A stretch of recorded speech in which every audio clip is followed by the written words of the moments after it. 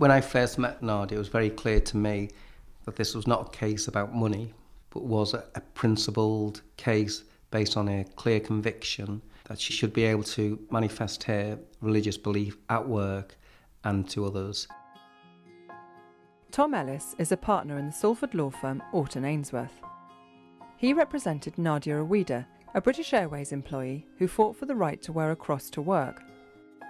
When BA changed their uniform in 2004, the cross Nadia wore around her neck became visible, contravening the airline's uniform policy.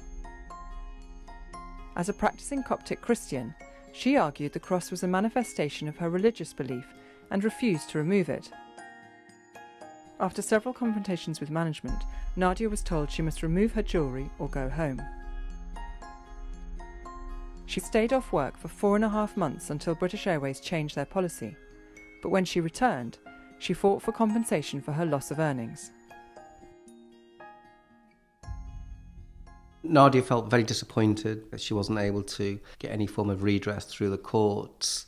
But Nadia is a fighter, and she made it very clear that she would take it as far as it was necessary to take to get compensation which she felt she was entitled to, hence the decision to continue the case and take it to the European Court of Human Rights.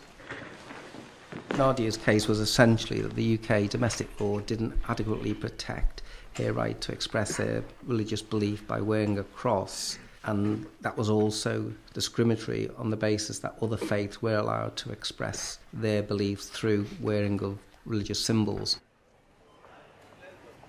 They allowed Sikhs to wear the turban and a bangle, and they allowed Muslim ladies to wear the hijab, the headscarf.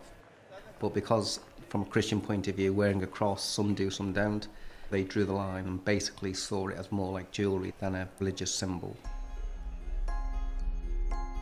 The clear article we were always going to use would be Article 9, which is everyone has the right to freedom of thought, conscience and religion, but in particular the right to manifest that belief in worship or in observance or in any other way which is intimately linked to the religion.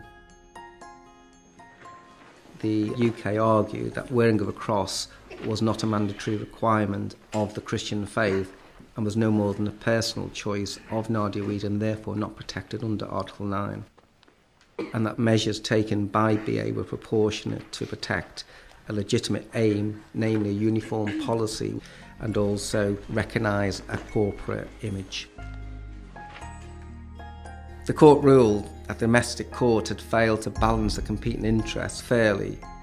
On the one hand, Nadia's desire to manifest a religious belief by wearing a cross against BA's desire to protect and promote a corporate image. The domestic court had given too much weight to BA's wish to protect their corporate image. The courts agreed that wearing a cross is a manifestation of the Christian faith, which is entitled to be protected. It means that Christians can move around more freely in their workplace without recrimination or discrimination. Nadia was absolutely delighted, and all the effort and the upset and the worry had all been worthwhile when she felt she'd been vindicated. It gives them the opportunity to display their faith symbols on par with other colleagues who are allowed to display their faith symbols, really.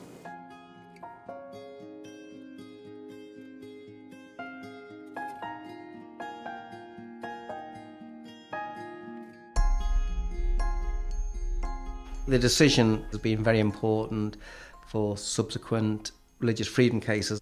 The principle that courts now need to consider a reasonable accommodation when looking at the question of proportionality has become part of English law. So in one sense it is a clash of rights and you can't reconcile them. So what you have to try and do is reasonably accommodate both. You don't get to go to Strasbourg very often in your legal career, so from that point of view it's certainly a highlight. And when you read the case law, you can look at judgments and say, I was a part of that one, that one, that one. It's a changing area of law because it involves different views and ideas and values that people have. And it's how in a democratic society can we all live together and get on together even though we might disagree on things. you.